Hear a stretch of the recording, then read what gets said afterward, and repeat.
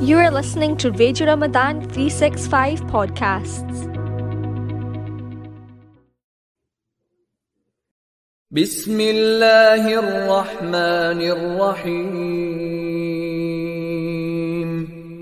In the name of Allah, the entirely merciful, the especially merciful. كلا إن الإنسان ليطغى. No, but indeed man transgresses, أن رآه استغنى. because he sees himself self-sufficient. إن إلى ربك الرجعى. Indeed, to your Lord is the return. أرأيت الذي ينهى. Have you seen the one who forbids, عبدا إذا صلى. a servant when he prays? أرأيت إن كان على الهدى. Have you seen if he is upon guidance, أو أمر بالتقوى. or enjoins righteousness? أرأيت إن كذب وتولى. Have you seen if he denies and turns away? ألم يعلم بأن الله يرى. Does he not know that Allah sees? كلا لئن لم ينته لنسفعا بالناصية. No, if he does not desist, we will surely drag him by the forelock. ناصية كاذبة خاطئة. A lying, sinning forelock. فليدع ناديه. Then let him call his associates. سندع الزبانية. We will call the angels of hell. كلا لا تطعه واسجد واقترب. No, do not obey him, but prostrate and draw near to Allah. It's also, we are live on our website, rr365.co.uk/live, and on our Facebook. 8th of April, 17th of Ramadan. Iftar today is at 8:15 in Glasgow. I'm your host, Zubair Akram, with program Reflections, and my guest, Sheikh Rizwan Muhammad. Assalamu alaikum, Sheikh. Alaikum salam wa rahmatullahi wa barakatuh. Surah Alaq, inshallah, as we've been doing for the last few days. Yesterday we started the second part of this Urdu mein kehte hain dusra rukh, the second portion of the subject. The first one was the ayah number 1 to 5, Iqra bismi rabbika alladhi khalaq, and then we started with the next bit, which is Innal insana la yatgha. And I think we connected this with what we've been discussing, the theme of apostasy or takfir, people leaving the religion, and how some people who don't take heed of this part of the scripture, that they feel they're self-sufficient, maybe in knowledge, and they become haughty, and then they become without knowledge. They think they possess knowledge, and they also fall in the same category of these ayahs. Is this, Sheikh, a connection which is allowed in tafsir to make? Did I make that connection? I don't know. Well, in that sense, that's I an interesting one you made. So I'm thinking, are you repeating what I've said in the previous session? No, or is this... I'm asking. That's what I thought. I didn't make that jump. Yeah, that's an interesting jump. So basically, what you're saying is that that indeed, like English is so difficult to translate. No way. In colloquial English, no way, Jose. So it's like, however you can emphasize a rebuttal, that's what it is. Innal insana la yatgha is like, indeed, human being is considers himself to be self-sufficient. So the first thing was, I said that this idea of considering, imagining themselves. Ra'a, ar-ra'a is that they imagine themselves, think themselves, postulate that they are, not that they know. Know is like you have definite knowledge. So this is kind of conjectural, airy-fairy kind of imaginations that a person has, that what they're sitting back and they're having, imagining a situation where they are mustaghni, they are totally independent of everything. They don't need, I mean, if you're going to say that, you might as well say, I don't need time, space, I don't need a place to live, I don't need the natural process of the body to stay alive, the blood circulation and so on and so forth, the immune system. You're not mustaghni in that sense. But the more that we get money, and ghina, is basically this idea of wealth. Prophet said that al-ghina is not from the amassing of a lot of goods, but rather ghina, which is true enrichment, is ghina nafs, which is the enrichment of the soul. The more you enrich your soul. So what happens here is people think the more they can enrich things other than the soul, which is body, so also the intellect in terms of arrogance, not thinking correctly. That is what's mentioned straight away after the first 5 verses. And so your thing was, you were saying that can kufr, I don't think takfir, but kufr, can it leaving as apostasy? You mean ridda? So not takfir. Takfir is the act of stating somebody else is not a Muslim. Ridda is to leave a state of faith. And to be honest, just to finish that, it is definitely the case that the majority of people I've met, who've spoken to, in the situation where they said, I don't want to be part of this faith, is all based upon this intellectual arrogance. It's kind of this sense of, well, other people have something far more superior. And it's based upon ra'a dhalika. He imagines that, or presupposes that, or thinks that. Not that they know it, because I spoke to somebody, it was about 4 years ago, and they were somebody I had not met for it was about 15 years. And he said, well, Muslim world's all full of people killing people, and Islam's a violent religion. And what is the history of humanity except for religious people killing people?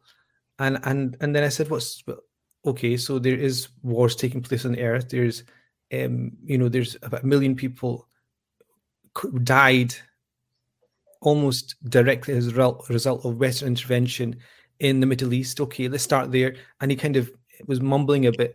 And then I said, okay, leave aside that, which is absolutely true. Leave aside American intervention in Vietnam and the fact they've been involved in over 50 wars outside their own territory since the Second World War. Leave aside all of that. I said, in human history, what's the situation with, deaths? I think I mentioned this yesterday. The whole idea of how many people were killed in religious wars, how many wars in history have been religious wars, is negligible. And all of a sudden, he realized that he couldn't get away with just saying that statement to me. And he started saying, oh, well, I don't feel spiritual energy. And he was making things up at that point. He realized the rug was taken right from under his carpet. He was exactly that. Kalla innal insana la yatgha. When people leave Islam and they have this, they inexorably have this sense of intellectual superiority, moral superiority, that they're cleverer than the Muslims. And this goes back to this whole thing right at the beginning. I remember I did mention about human civilization and the way that people market it was GDP, gross domestic product. And I think we had a bit of a ding dong back and forth agreement on this. But the is there's like research done. Ghina, ghina is like wealth. So we think, okay, GDP per capita GDP. Okay, that the Anglosphere, which has some of the highest GDP in the world. It also has the highest rates of depression and anxiety in the world as well. And there is, and in fact, there's studies done. This is a positive correlation between GDP and rates of ingrained depression and anxiety. Yeah, and so what they say is that this idea of ghina, which is wealth, idea of wealth and being rich and feeling that you're rich and sufficient, is not related to worldly possessions. So this is so important because it comes up in the Quran so many times about people enumerating their wealth until they get to their graves. This whole idea of, يَكْنِزُونَ الذَّهَبَ بِالْفِضَّةِ وَلَا يُنْفِقُونَ فِي سَبِيلِ اللَّهِ, collecting gold and silver, not spreading in the way of Allah subhanahu wa ta'ala. This is a leitmotif, a theme in the Quran, that this leads to the state where you think you will live forever, you have wealth that will allow you to last forever and be self-sufficient and not need anything. You can just drip feed this into your life. The reality is that the nafs, which is who you are, your sense of yourself, is where you think of who you are. You're not your bank balance. It's separate to you. It's one component added to your family, friends, society, where you're living, your health. Wealth is one add-on. It's like a, what do you call it in computer program? It's like a what's it called? Plug-in. It's a plug-in to make who you are. It's all these plugins. And we were doing some changes on our website, and we wanted to do something, and then the developer had to come back after doing work on it for about 2 months. He said, we can't do it because if we put this plugin in, all the other plugins don't work. And so you have to have plugin, all this, you and me, we know all this kind of stuff. So plugins in a website, they're there to add functions, but you have to balance them. And so wealth is one of these plugins you have to balance with everything else. And so in the West, what we find is, and this in fact in the Muslim world as well, in the Arab Muslim world, the rates of depression and anxiety increased after having been very low before the Arab Spring. They just shot up after the Arab Spring. So this idea of contentment, this idea that we failed in an attempt to escape. For example, imagine you're in prison and you want to escape and you've been oppressed and all the rest of it. You're a political prisoner, imagine, and you're just about to get it, and then all of a sudden you're thwarted in your attempt. That deflation you get, this sense of failing, is going to affect your personal ghina, your kind of nafs, your sense of value. So that's really important. So what I'm getting is that this whole journey of mankind, or the whole journey of human being, is to attain calmness, stillness. And if anything that interferes in this stillness is something which is not wanted, and this thing, which is the feeling of self-sufficiency, is also an intervention which actually ultimately kills your stillness. Because interdependence is what's required, not the feeling of self-sufficient. Yeah, not the feeling of independence. Yes, because remember, independence is good. Like a child. Interdependence. Interdependence is what we need, not independence. Exactly. Like as a nafs. Yeah. Because what we find is like a child, when I've noticed my son, the moment he turns 7, I can see that he's wanting to impose his independence. So if I say, okay, let's wear this for school, and he'll say, usually he would just capitulate, but now even if he's going to wear it, he wants to do it in his own terms. So you have to impress upon other people that I can make my own decisions, and it'll get to the point where I've got a friend whose son is like, obviously wants to make his own way in life, but he's basically calling his bluff and saying, okay, if you want to do it, you make your own life. Like you earn your own living, your own house, if you can support a family, which is calling the bluff, isn't it? I mean, it's interesting. That independence is the feeling of us and the falling of us.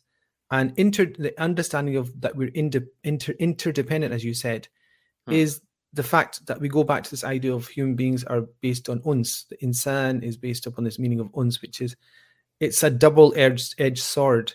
You thrive on human interaction, but you also use that human interaction to lose your connection with Allah subhanahu wa ta'ala, because you get lost in the world, you get lost in connections and people and things like hubb al-jah, like the desire to be known and to be in the public arena. It becomes a disease, which is one of the worst diseases of the heart. And so everything that makes you up, makes up who you are, is a double-edged sword. Havas chup chup ke bana leti. I knew there's poetry coming. I knew to see it from your face. Havas chup chup ke bana leti hai seene mein tasveerein. Iqbal ye kehta na ke, we do this like as if nothing is going to happen, but the havas, the hawas of being known. Yeah, Very silently creeps in. The pull, that kind of, yes, it's the pull, hawas. Yes, lovely word. Yes. हवस छुप छुप के बना लेती है सीने में तस्वीरें. Yeah, amazing. It creeps in and just makes his images of immortality. Yep. Wow. Yep. That guy was on. Iqbal was underrated. You know that. Not in this part of the world. Nobody in Pakistan really cares about him. You know that. That's so underrated. Actually, I was speaking to somebody yesterday, and they were saying, we miss the fact that when our fathers used to meet together, they would just throw out Iqbal, just while they're putting their shoes on at the mosque. Like just throw out a line of Iqbal just to put their shoes on. Yeah. And here we are, is the third generation, a bunch of delinquents, illiterates, unable to string a sentence together. Or Wordsworth, he was saying we don't even use Wordsworth or Keats or the great English poets. Or Rabbie Burns, Scottish poet. Imagine going to the mosque and getting people quoting you Robert Burns. Robert Burns. Well, it needs to be quoted. I think we need to learn and we need to disseminate. I think poetry is amazing in the sense that it encapsulates so much in just one sentence. Yeah, because shi'r in Arabic is from shu'ur, which is a feeling. It's like this deep feeling that you cannot articulate, but it's like pours out. Yeah. And sha'air is like the sha'air of Islam, this term, are the things that are indications of Islam, like the minaret, the dome, the Kaaba, for example. These are the sha'air of Allah, because they manifest themselves. They kind of pour out. And, your hair, if Allah still allowed you to be blessed with hair, iksha'arra, like they kind of stand on end. Yeah. When you hear something that affects you, something good or bad, it affects you. They say the hairs stood up in the back of my neck.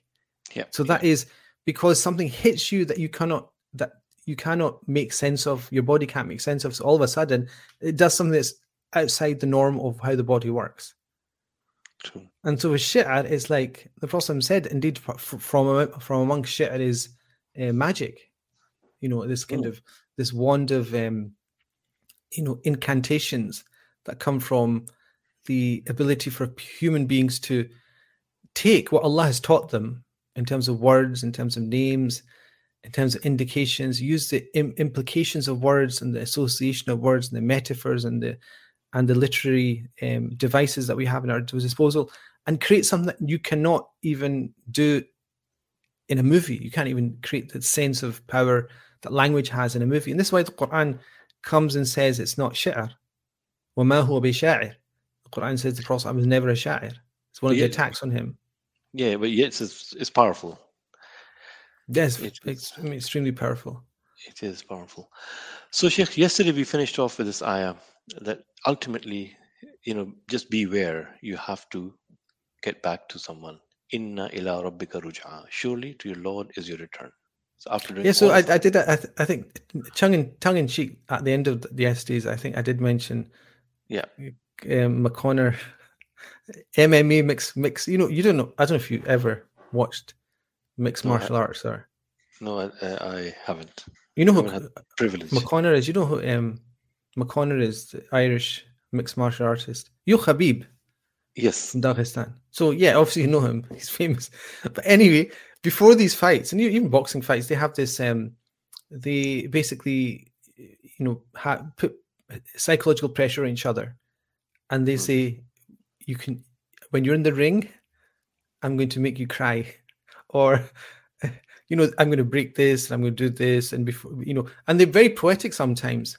They'll say that, the next time you see a light is going to be in the hospital or something. And then this happened with Khabib and McConnor, and Khabib just said nothing, and then he basically said, when we get into the ring, in his own Dagestani English broken accent, when you get in the ring, I'm going to smash your boy.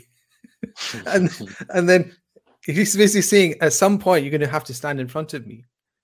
So you can do all the posturing you like, you can do all the mockery you like, the showmanship you like. A few people know that he's Dagestani. I mean, he's known as Russian, right? But yeah, Really? Dagestan. Yeah. I mean, I thought people Not know not he's many people would know Dagestani, as but didn't know Dagestani. that Dagestan is part of Russia. Because But I the had so many. emphasis is Dagestani. I mean, you kept saying Dagestani. I mean, it is very important to relate him back to where he belongs, which is The reason Dagestan. why you have to is because if you ever met Dagestani, I had Yeah. a couple of really good friends in when I was studying in Syria, specifically from Dagestan. Real, I mean, mashallah, like and Chechens, really good friends, and there's no messing about with them, and their akhlaq is top notch. It's like there's no physical messing about with them, and their akhlaq is top notch. Like it's a combination. Subhanallah, this is Islam gave them. This is why they hold on to it so greatly. So this is the whole thing. Inna ila rabbika ruj'a, that indeed to your Lord is going to be the ruj'a. This kind of, it's almost as if the train is left and it's circular. It's going to go all the way around, and there's this track only comes back. You know, like imagine Glasgow Underground. If you get on at Buchanan Street, Underground, you're going to come back to Buchanan Street Underground. Yeah. So imagine you're in Buchanan Street and there's somebody you swore at, and they're on the platform, and you're in the train, and you leave, and you think you've missed. No consequences. You get to what's St. Enoch's next, and then it's Bridge Street and Shields Road and Kinning Park. You keep going around Ibrox. I'm going to name all of them here. Partick, and you get to Kelvin Hall, and then you get to St. George's Cross, and you get to Kilcaddens. You know that person's still on the platform. You couldn't get out in any of these. And guess what? When that door opens, that knuckle is going to smash your face. You're going to get back to where this is my misspent youth. I'm thinking about here. But you understand the point, don't you? You understand the point. Yeah. This life is a circle. God created it, and it's you go. It's like sending out somebody. You're going to have to come back. Mm-hmm. And when you come back, there's some kind of examination here. So you can postulate, boast, do anything you want. You can, like, the wars that happened in the Middle East on the back of the Western intervention. There is, like, this Immanuel Kant has this amazing idea that, it's called the categorical imperative. It's actually, for him, proves that God exists, which is he sees people, creating so much oppression, injustice, killing, and the most vile things they do on earth. But despite that, everybody believes in justice. Everyone believes that justice should be done. Why should we believe that? There's nobody on the earth that I know of or have heard of does not believe that there will be some kind of ultimate justice. We hold on to that as communities, societies, civilizations. And he said, it doesn't make any sense unless you know that justice ultimately will be done. When the end comes, it has to be done. And he says, look on earth, you see people killing and maiming and being unjust and dying and not having to answer for anything they've done. And we still see that, and we still believe in justice. Otherwise, what would we do? We would join their club and become oppressive and just fight oppression with oppression. We don't. And he said, well, the reason we do that is because we know that there's somewhere else where justice will be done. Do you understand? He said, we know deep down as human beings, as insan, we would say as insan, that this ability to think, if the Inas tells us that there's somewhere where this will be administered justice. And he says that can only be done after you die, and that can only be done by a judge, which is God. So he doesn't set out to prove that God exists. He says the way we behave shows that God exists. And so this is this idea that inna ila rabbika ruj'a. This is in different ways. This verse proves that God exists. That's the Kantian proof for God's existence indirectly. So I think the previous lesson, the previous session, I did provide another proof for God's existence. I mean, I didn't think anyone's thought of it, but there was another thing. So the more you tadabbur on the Quran, the more that you understand its layered meaning, its impact, and its power. When you say it's a proof of God, so someone who has doubts, is this enough of a proof? No. It's one of these things that some people will say, well, we see injustice being done on earth, and we see people who are unjust getting away with it. How does that make any sense? Well, we just use the Kantian proof that he provided, which is that everybody believes in justice. The reason they believe in it is because they know ultimately it will be done. If it's not done here, it must be done somewhere else after death. But so that's a proof of life hereafter. Yeah, life hereafter, but you have to have a judge. Like, if you come to the end, if you say, okay, you have another life after this, and then in that life you could have another situation of justice, injustice, and then imagine you die in that life, then you have another life of injustice. So why do we still believe in? It's a delayed justice. It's a delayed judgment. Delayed, but as human beings, as Muslims, we believe that as well. Dua, that it's yadakhiru ila yawm al-qiyamati ahyanan. It's very famous scholars say that sometimes in the part of the hadith of Prophet ﷺ, that dua is either accepted here, or you're given something better, or that it will be delayed for you on the day of judgment. In the hereafter. And so we understand there's an idea of delay. There's an idea of you're not mustaghni, you're not completely disattached to the world. Not everything happens in the way that you want it. There's an order to how things work. When we learn the alphabet, and then if you're learning English, it's the worst language to learn because what you read is not what is pronounced. And so that struggle, you have to go through it to get to the next level, that's gradation, tadarruj we talked about. And it's the same thing with justice. I was going to take a break, but I'm not going to, because this concept of istighna is also linked very deeply with tadarruj. Yeah, I just made the connection. I don't know how, but there was a connection there. No, it came to me, and I was just about to say it, and you said it before me. Khalas, this is even though we're 4 hours by air flight distance. Subhanallah. Seriously, as soon as you said istighna, I should be your student. Astaghfirullah. No, delayed justice, delayed acceptance of du'as. It's not delayed. It's tadarruj, isn't it? Yes, and do you know? There's come to think of it. If you mention that, I'll mention something even better, which is that there's a study there you go. About. Huh? There you go. Okay, go for it. There's a study about knowing the success parameters of a child while they're in their infancy. There's ways of finding out if your child will be successful, which is if they have this idea of delayed gratification, it's an indication that they will be very successful in later life. So if you give them 2 marshmallows, halal, with halal gelatin, as you need to have it, keep it halal here. And you tell the child, if you have this now, you can have it now. If you have it later, you'll get 2. So the child, if they want it now, bad sign. You need to work on that child. They need to work on the fact that they need to think to the end result. And so if you have it later, 2 hours later, even though you're hungry, you get 2. And so the intelligent child will think, and they're not thinking, they don't know what delayed gratification is, but that's what it is, tadarruj.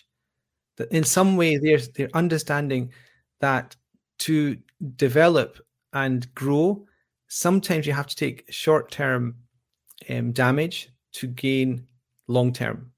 And so this is a sign of the child being able to intellectualize, to articulate, and to think about things deeply. Subhanallah.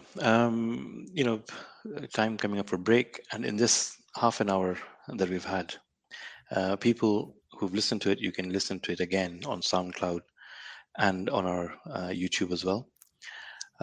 Some amazing concepts, and one of the areas we've introduced is Dagestan. And Sheikh, there is this. I read a book, not into the full. It's a biography of Rasul Hamza Tof. I don't know if you've come across.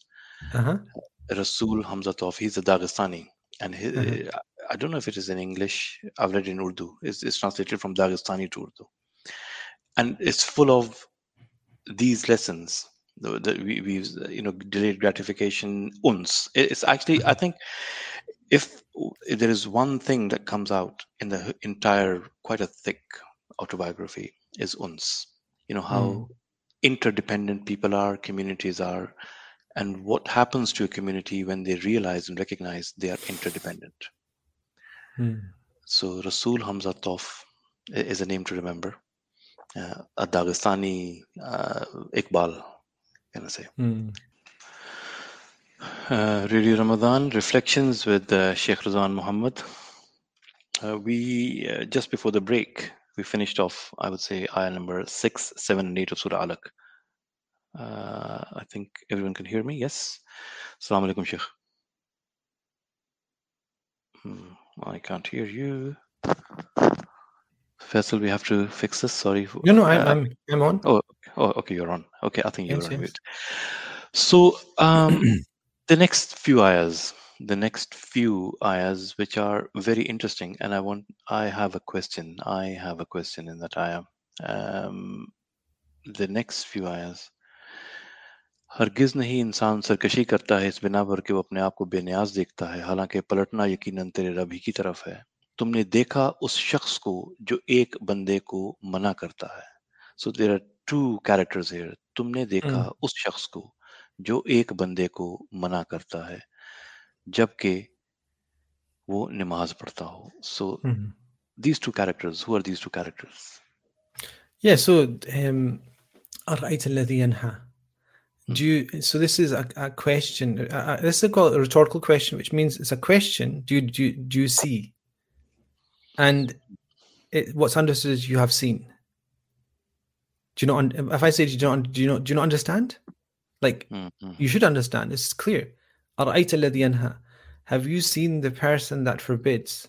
So you can forbid numerous things, but this is revealed in the context. So there's also asbab al-nuzul. Asbab al-nuzul are the reasons why things were revealed initially. And the big thing about this is, if something's revealed about something initially, it means that this is the reason, or this is the backdrop to why it was revealed. But then it has further utility in human history. In other words, whatever happens here in terms of the verse and the wording itself, it will be immediately and directly relevant to the Prophet ﷺ's life. And then as a result of that, we will also, because he's the Prophet of Allah subhanahu wa ta'ala with a universal message, be able to universalize that to other people. So that this instance actually is very early on in the seerah of the Prophet ﷺ, in which Abu Jahl comes and he does something very interesting, which is that he says that, if Muhammad ﷺ even dares to come in the sacred precinct of the Haram, which is where the Kaaba is, and prostrates, he said basically that I will stamp, from what I remember, he said I will stamp on his neck. In other words, he will forbid him, and the way he would do that was to physically accost him and to attack him. And this is his claim to fame, that he will do this, because the Prophet ﷺ was obviously dismantling the narrative of the Quraysh, this undermining the social fabric of their society, and first and foremost undermining the religious standards that they were holding themselves to. And so the Prophet ﷺ is the one mentioned who is being forbidden, is being prevented. So yanha is to prevent. Have you seen the one that prevents? Prevents what? Prevents. What is it? The person is being prevented from what? Injustice? Is being prevented from illicit acts? Is he being prevented? He's being prevented from an act of piety. Abdan idha salla. He is preventing a servant, meaning a servant of Allah, for the simple reason of praying, for the simple reason of articulating his worship of Allah in a public context. So in this, it's two people, the Prophet ﷺ and Abu Jahl. And from that perspective, it's a simple story. One person wanted to pray, another person didn't want to pray. He said, if he prays, I'll stamp on his neck. And Allah is just saying, look at the situation. Look at this amazing situation of one person just wanting to pray in public, another person just wanting to stop him. And so it has some insight into the seerah. But I think it has, in that sense, it has limited meaning if we just take it to be somebody wants to pray, somebody wants to stop him. But the purpose of it is أَرَأَيْتَ الَّذِي يَنْهَى عَبْدًا إِذَا صَلَّى. His general thrust is what? It resonates throughout human history. Because what's being indicated as a generic pattern is, do you not see there's people that stop people from just being good people? Like this came up in the in the recent the SNP was it the first minister it was the leadership contest. When one of the candidates was right away off the bat questioned about her religious identity, questioned in a sense which should be actually against every equality rights that I know of. There's a I think 2010 Equalities Act that if she wanted, she could have taken the journalist she wanted that interviewed her to court because it goes against the Equalities Act 2010 for the simple thing of ascribing yourself to a religious tradition and then being able to speak about it openly. And so people being hounded in public office or in a public situation for having religious views is exactly the same as what we're, this sort of Alaq is talking about. And this is exactly how we should approach Quran, that it is not just a book which has a context in that 1400 years ago, but it has a context for us. And we map and we correlate it to our situation. Really? No, of course. The reason I read the Quran and sometimes I'm just like, I need to sit down is like, it's just so real and raw sometimes. The Quran here is very, very clearly stating something which is a specific, which has a universal archetype, which is that people in power and authority that drive the agenda want to dictate the agenda to the point of taking people's ability to act in a public context. Because essentially the problem is praying in public. They wouldn't have a problem. Abu Jahl wouldn't have a problem if the Prophet was praying in Dar al-Arqam, for example. He didn't want him to leave Dar al-Arqam. He didn't want companions to go out and tell other people about it. He wouldn't care because he knew the economic system was going to be under threat. The system of slavery was going to be under threat. The system of having complete slave control of your women is going to be under threat. The ability of the privilege of the Qurayshi tribe is going to be under threat. Everything is under threat.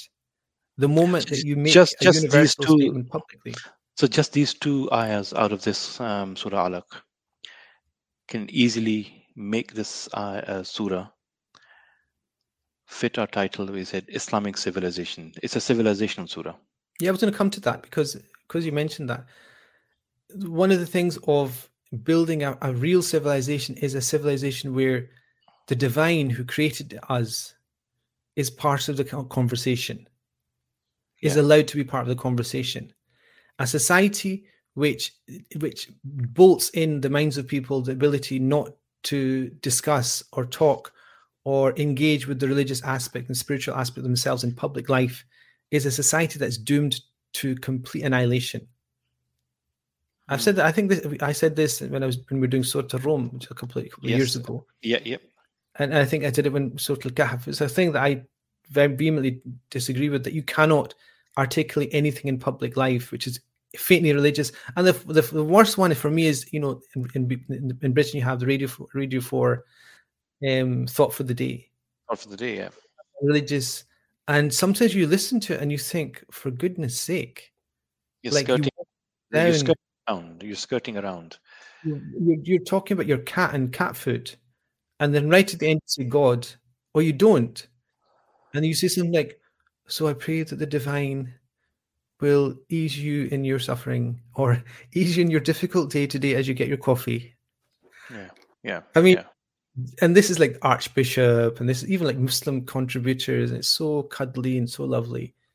And the reality is, if you take religious, moral, ethical teachings out of the public sphere, you are emaciating public discourse. Emaciating meaning you're making it like a skeleton. Yeah. Because the whole tradition, Western tradition, is based upon ethical, philosophical thought. You watch. There was a movie. What was it called? 300.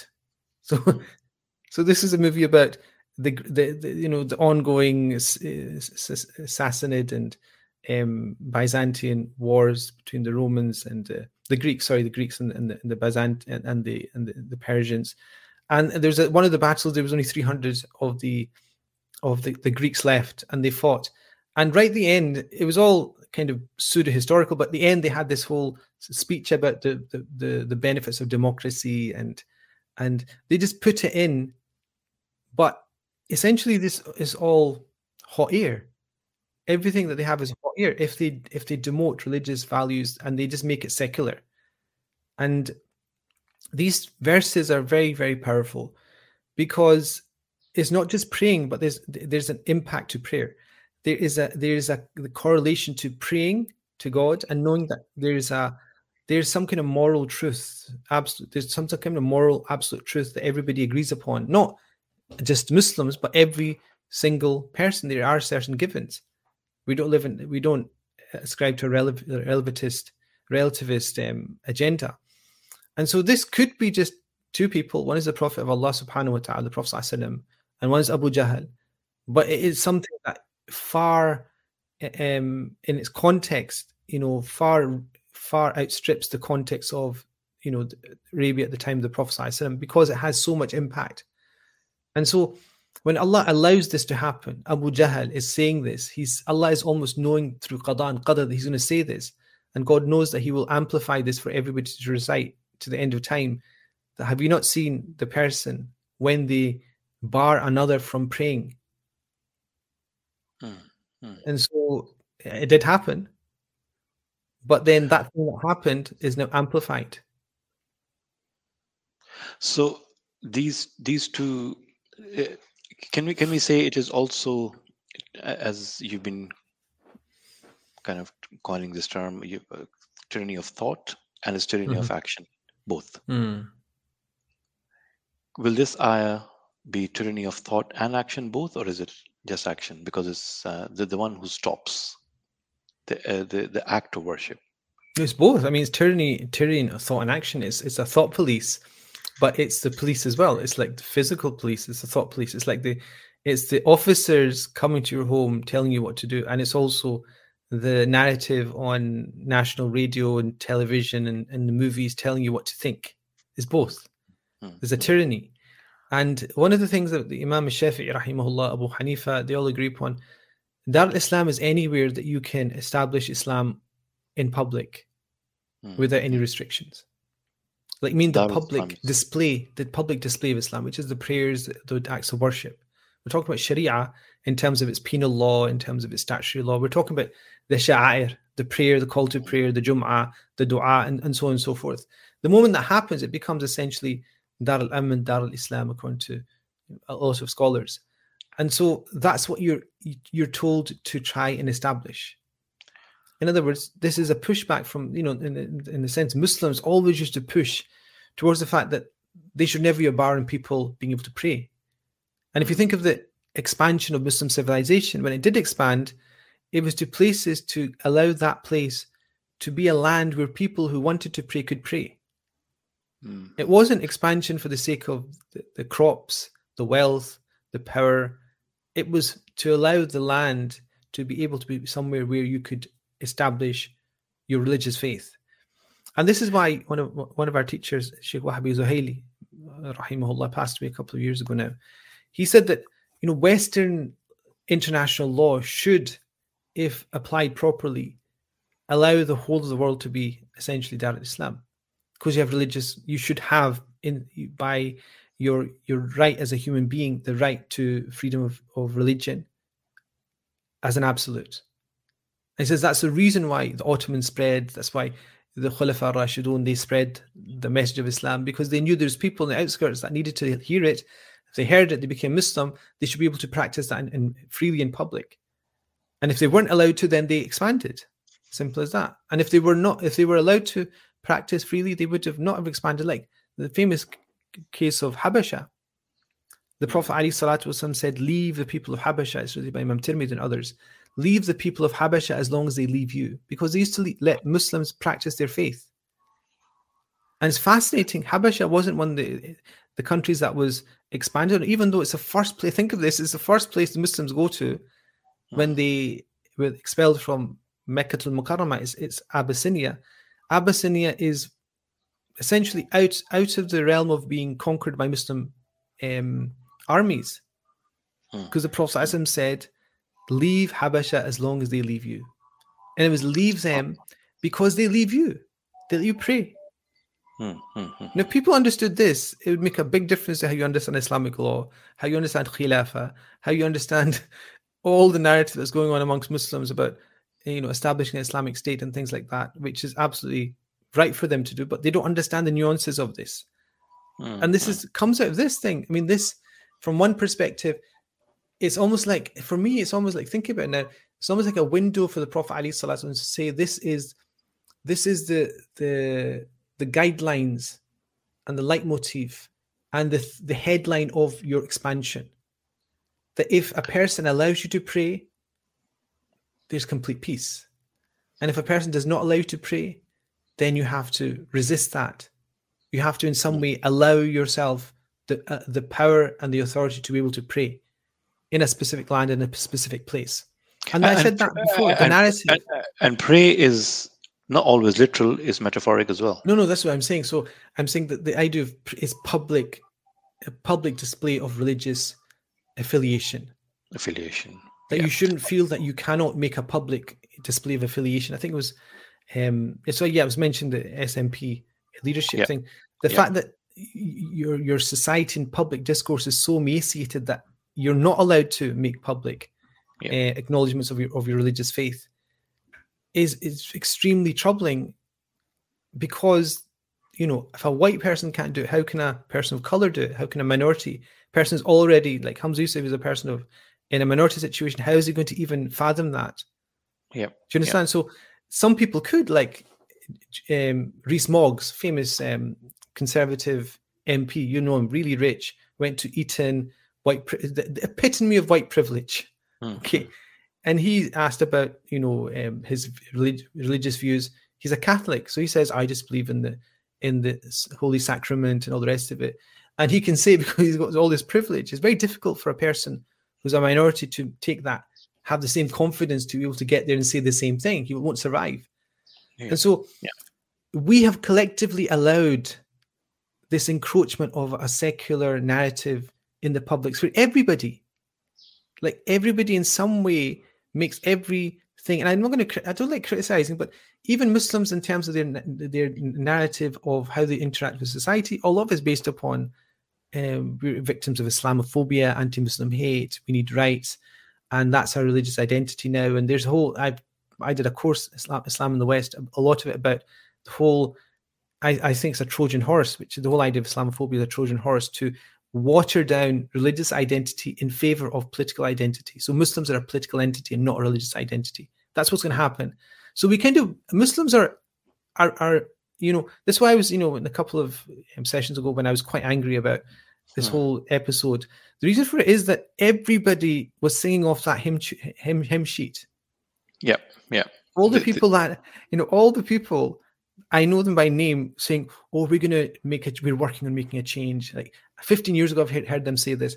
"Oh, we're going to, propose this, and councillors will do this, and we're in the civil service, we'll do this." You've done nothing. Yeah. And what you've done is ingrained this secular narrative within the public sphere by capitulating and being cowardly in this situation. Unfortunately, that is the truth. So when Allah says, "Ara'ayta alladhi yanha 'abdan idha salla," do you not see the person that forbids the servant when they try and pray, and it was make a public manifestation of religious affiliation? Did you see him who forbids a servant of Allah when he prays? Yeah. أَرَأَيْتَ الَّذِي يَنْهَى عَبْدًا إِذَا صَلَّى. This event is so amazing. Can you not see? Like, why would he stop him pray? Why would they stop the Prophet ﷺ praying? If it's not that he makes it's a bigger statement than just praying, because praying in public, in that sense, is in a sense show of power. It's a show of power. It's an amazing show of power, to be honest.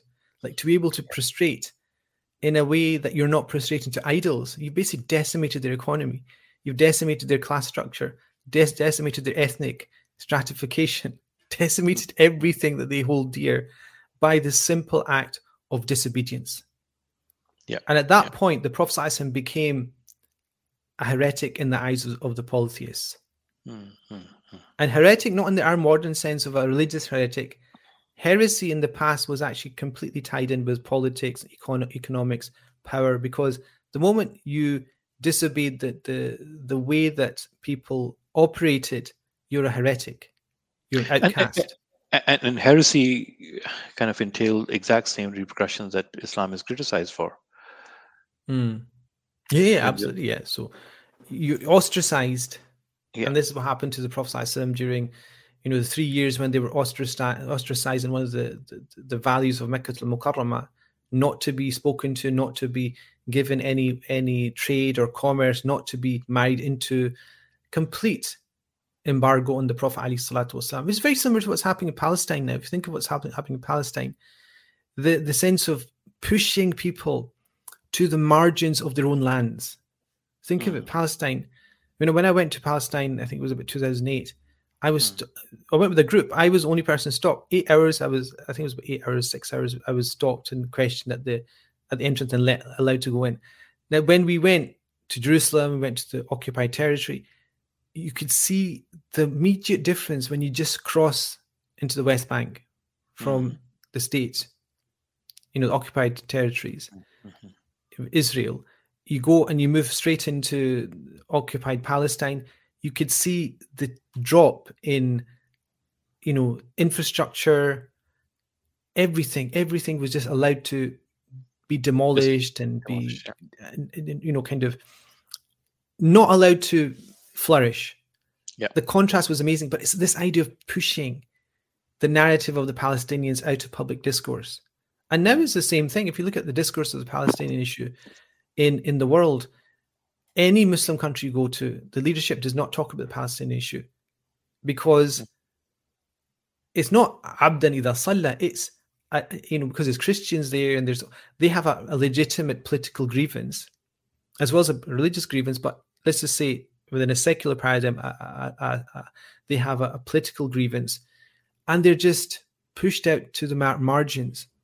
And then you see every Ramadan, this same thing happens. You have this tension point where, just to impress upon Muslims the fact that there's a power dynamic in which Muslims have no power, this is the point at which this always explodes. It doesn't happen by chance. It always happens because they know if we provoke, Muslims will respond, and that's the cue for our actions over Ramadan. So Sheikh, Abu Jahl really understood the meaning of public display of praying, right? Because the next two ayahs, أَرَأَيْتَ إِنْ كَانَ عَلَى الْهُدَى أَوْ أَمَرَ بِالتَّقْوَى. Did you consider what he is on the right way and enjoins piety? And enjoining piety. Yeah, so it's basically this a dialogue. It's a dialogue. So it's talking to us, Ara'ita. So it's talking to you. Okay, it's saying, do you? Because remember, there's the Prophet ﷺ, there's Abu Jahl. So these are the two protagonists in this instant. And there's 3 people actually. You said 2, there's 3. 3, okay. Ara'ita anta. Okay. So I'm the one who's watching. Yeah, this is the whole thing. But there's this because in Arabic you have iltifat, which is this amazing rhetorical strategy, which is you're not sure if it's you, because it could be the Prophet ﷺ. So the Prophet ﷺ is being told after it happened, let's review what happened, which is so deep, because it's saying to the Prophet ﷺ, do you not see the situation where somebody forbade a servant when they were about to pray? Who's the servant? It's you, O Muhammad. In other words, after the event, he's being told, let's learn something about this. Do you understand? So he is having to retrace his experience of this situation. And the Prophet is being told, your experience, this has a bigger ramification than just you being assaulted at the Kaaba. Like Muhammad, you as a person, you have to take a universal meaning from this. So that's one aspect, which is like mind-boggling in its own way, if you think about it. The other aspect is you. It's you. You, Zubair, me, Rizwan. Look at this. Have you not seen? Have you never heard? Have you not reflected upon a person who forbids a servant from praying? And so in that sense, there's this sense that this has much more widespread impact than just what happened there. It's like, imagine some kind of injustice took place in the street and somebody recorded it on a mobile phone and they're now spreading it and they're pasting it and they're sharing it and so on and so forth. It's as if they're saying, have you not seen what happened? This injustice in the street. In America, for example, somebody's a car stopped and there's a person from the Black African American community. They're taking it and they're beaten. People take a video and they share it. And basically they're saying, have you not seen when this person was just driving to their work and then how they dealt with him? It's like the point being, take notice, take lessons, understand that this is something that should not take place. And then Allah subhanahu wa ta'ala takes it even further. He says, okay, make a judgment now. And this is really powerful. أَرَأَيْتَ إِنْ كَانَ عَلَى الْهُدَى. Do you think this person was on guidance? Did he act rightly by stopping a servant just praying? Like, okay, you think about it and tell me. أَرَأَيْتَ. And so it's a question here. It's a rhetorical question. He's not on guidance, but it's asking you, okay, think through this. All he's doing is make a public display of worship of God. Do you think this person who forbade him was on guidance? Or he was ordering him with good, taqwa? Like Abu Jahl, what was he doing? What was his role here? What's his justification? Okay. It does never click. What do you mean, okay? This question is to Abu Jahl. It's challenging him. Do you think you are right? You are on the right way? No. It's asking you to think. Was he right? Was he right? Okay. In Kana al-Huda, did you think about it, O Muhammad? If you say the Prophet is now being taken out and being asked to revisit this instance that took place, or is us knowing Abu Jahl and the Prophet ﷺ were in this situation, and now we're being told, look, this is what happened. What do you think? Do you think Abu Jahl was guided in what he did? He had an ethical, moral reason for what he did. Do you think he had taqwa? He was aware. He claims to be worshipping God and the idol. Do you think this is correct? If the situation is no. But the thing is, it's the person's. It's you're involved in this as well because you have to make the judgment. And at the level of Prophet ﷺ, he's involved because he's being asked to revisit his steps in this whole situation. He went to pray. Abu Jahl said, if he comes, I'm going to stamp on his neck. That happens. And the Prophet ﷺ is being told now, have you not seen this person who thinks they're completely, free of any need and strong, and then he's going to have to come back to Allah subhanahu wa ta'ala? Does he think, or have you seen the person when he forbids a servant when they pray? Do you now think, having seen that they were on guidance or some sort of God consciousness? Sheikh, I think it's a very simple thing, isn't it? I'm just thinking, it's a game of power. It's simple that eloquence versus eloquence, leadership versus leadership. You have a leader, and then you have a prophet who's a leader. There is no comparison. And then you have, centuries-old tradition there of eloquence, of ijaz, of kalam in Arabia. And what you have is Quran in comparison, isn't it? So it's not even poetry. It's more than poetry. So is this simple idea of, is this the power of an idea, not power of numerical power, like hundreds of thousands of people against one person's idea. Like you have somebody who has like on YouTube 100,000 followers and blah blah blah. The numbers don't give it power. What gives it power is the idea. If the idea doesn't have any power, it has nothing. Yeah, but it's idea taken up by strong leadership. Yes, and manifested in every sense. So it's idea followed by action, challenging it, and there is this divine intervention. Yeah, divine intervention is one of these things that if you show gratitude to Allah in what you're in your path, then Allah will increase that. It's a very simple.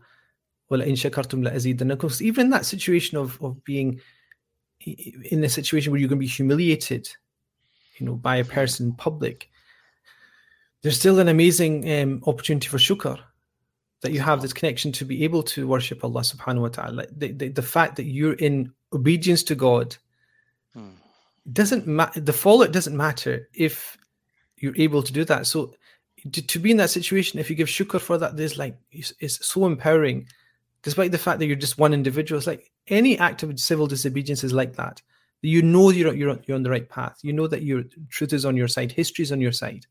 And with the Prophet ﷺ, he's praying, he knows history is going to be on his side, because the one that authors history is on his side. Allah subhanahu wa ta'ala is authoring it.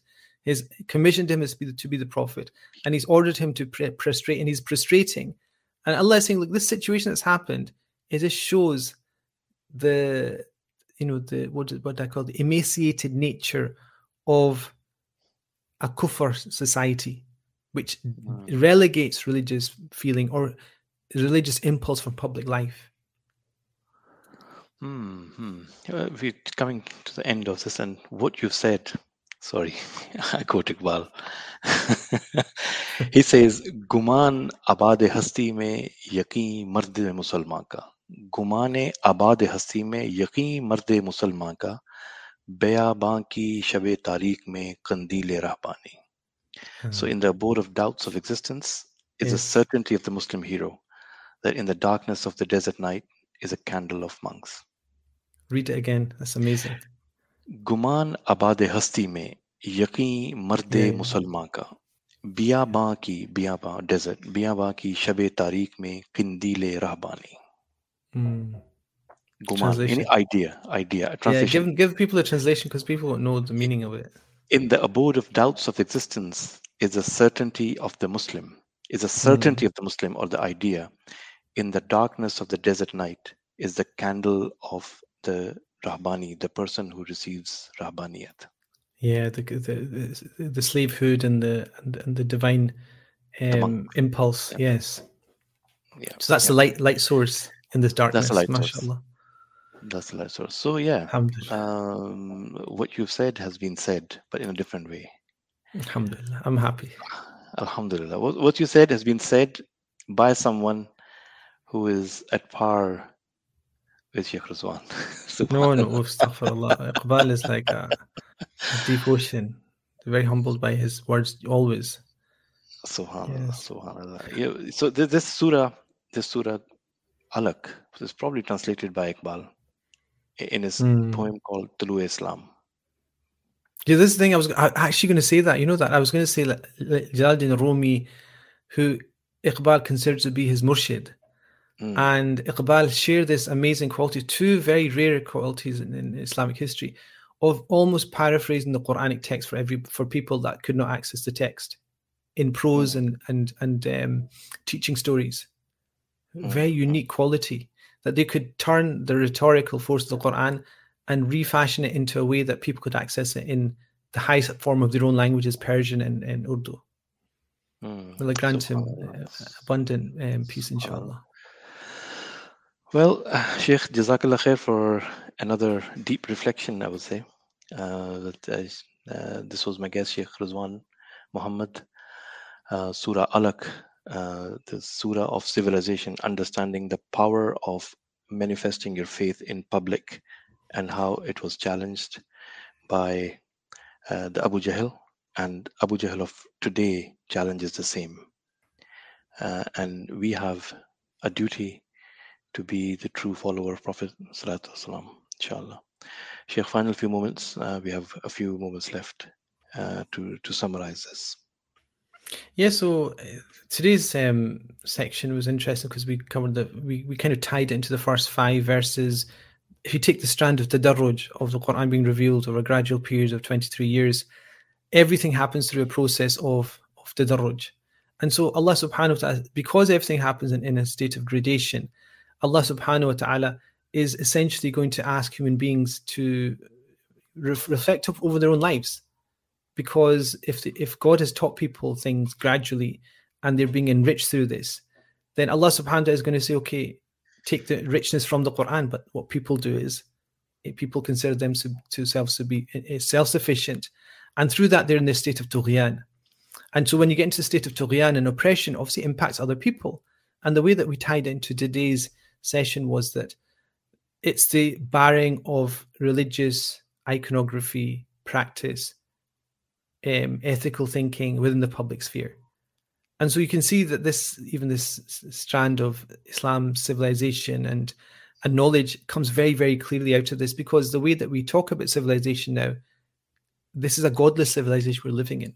The public forums, and I'm living in Turkey, even the whole idea of speaking about religion in public now is again now being maligned after 20 years of it being spoken about by the opposition, because there's something deep in the psyche of kufr that does not want to hear the divine being mentioned in public.